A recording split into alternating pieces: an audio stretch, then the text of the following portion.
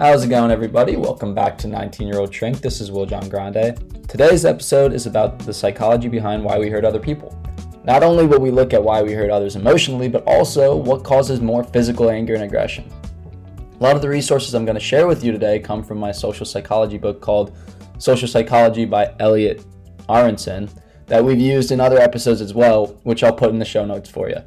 But where a lot of anger stems from is a failure to communicate our needs and emotions. As Tony Robbins states, there are 6 human needs: certainty, uncertainty, significance, connection or love, growth, and contribution.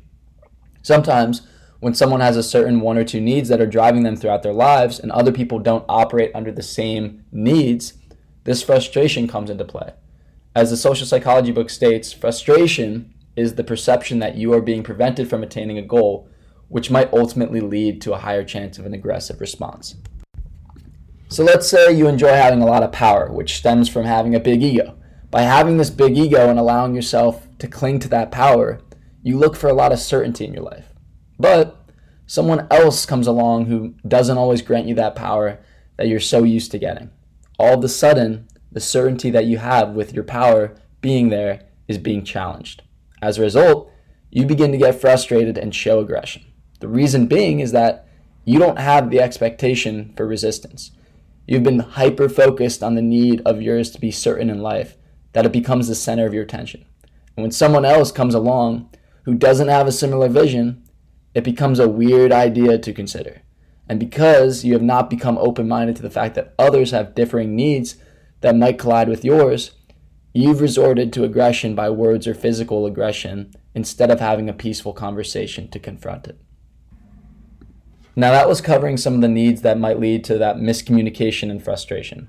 Let's dive into some of the other concepts in the book. So, certain ways that aggression come into play are through physical aggression. As the book states, men are more likely to be perpetrators of extreme violence in families and cause greater injury, but there is no significant gender difference for less violent aggression such as yelling, throwing things, hitting, and verbal abuse. Another form of aggression is relational aggression. This is seen through harming and manipulating another person through exclusion, spreading false rumors, and backstabbing others. This type of aggression is seen more in women than in men, according to the book. But an important idea to take into account, a very important idea to take into account, is that there are still men that commit forms of relational aggression, and there are still women that inflict physical violence as a form of aggression. There are just more patterns found with each gender for those specific categories. And this all leads into my next point, which is the idea of the social cognitive learning theory. This is the notion that people learn behavior through observing others. Not only does this apply to positive behavior, but negative as well. The book states an example, which was the Bandura's Bobo doll. So the children that saw the adults treating the Bobo doll aggressively treated the doll poorly as well after seeing that. But when they didn't have another reference, such as the adults inflicting that violence, they showed no hostility towards the doll. Another big one is alcohol. Alcohol reduces anxiety, and we've all been there where you aren't processing information as great as you would when you were completely sober. Lastly, which I thought was a really interesting idea that the book mentioned, was think drink. This is the idea of the expectations of alcohol impact behavior more than how much alcohol you drink. This can be looked at as kind of like the placebo effect, where our perception of how much alcohol we've had leads to us thinking our way into being maybe even more intoxicated, which causes more aggression. Some other factors that cause us to hurt others is pain and discomfort. When something is hurting, whether we have an injury or cut, this irritation causes us to be more irritable towards others. If you've ever been in a place where you had a long recovery for an injury and you find yourself lashing out more than you would like, the physical pain could cause that emotional pain you are inflicting on others. Now, discomfort's another one. When it's really hot out, humid, we've been dealing with that recently, when there are those gross smells, we can sometimes reflect that unpleasant physical state in our emotional actions. Tony Robbins, this is kind of related, but I thought it was really interesting. Tony Robbins actually did a study where he asked people to read a passage about this character. Half of the people read it while holding a cold cup of coffee, and the other half while holding a warm cup of coffee.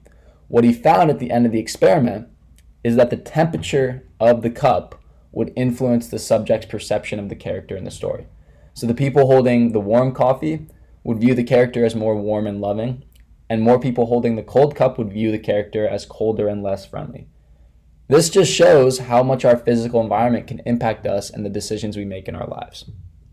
So these are just some of the ways our aggression can come out to the point where we might hurt others. But how can we prevent this from happening? The first step, as the book states, is to count to 10 before you do anything. A lot of times, time is a source for unnecessary arguments that will cause days, weeks, and maybe even months of tension. So taking that time to assess, is this something that I'm really angry about and I'm serious about jeopardizing our relationship because of it? Another helpful tip is to take deep breaths. When you are angry, your heart starts racing, and with it comes those racing thoughts. By allowing yourself to slow your physiology down, you can slow your thoughts down and process things at a more neutral level. You always want to approach things from a place of neutrality. And one last thing that the book mentions is to take a short walk. Move a muscle, change a thought, as my dad always says. When you wake up in the morning, sometimes you might experience a lot of anxiety when in bed. But when you get up, you see some of it release. Same thing with exercising and walking. It's another peaceful form of challenging that aggression and hurt that you want to inflict onto others, whether emotionally or physically. And when going through this, always remember, everyone experiences anger and aggression at some point. Learning to accept and embrace this as a way to mature and grow through your emotions can bring you to a happier and healthier place. So that's all I have for you guys today. If you want to reach out to me, my Instagram page is 19-Year-Old Shrink Podcast, and my personal page is WJG23. And this is the final episode of Season 2, as I'm actually turning 21 next week, so that'll mark the start of Season 3 of 19-Year-Old Shrink Podcast. But again, if you want to reach out to me, I just listed my Instagram pages, and looking forward to the next season and the next episode. So thank you so much, and have a great rest of your day. Take care, everyone.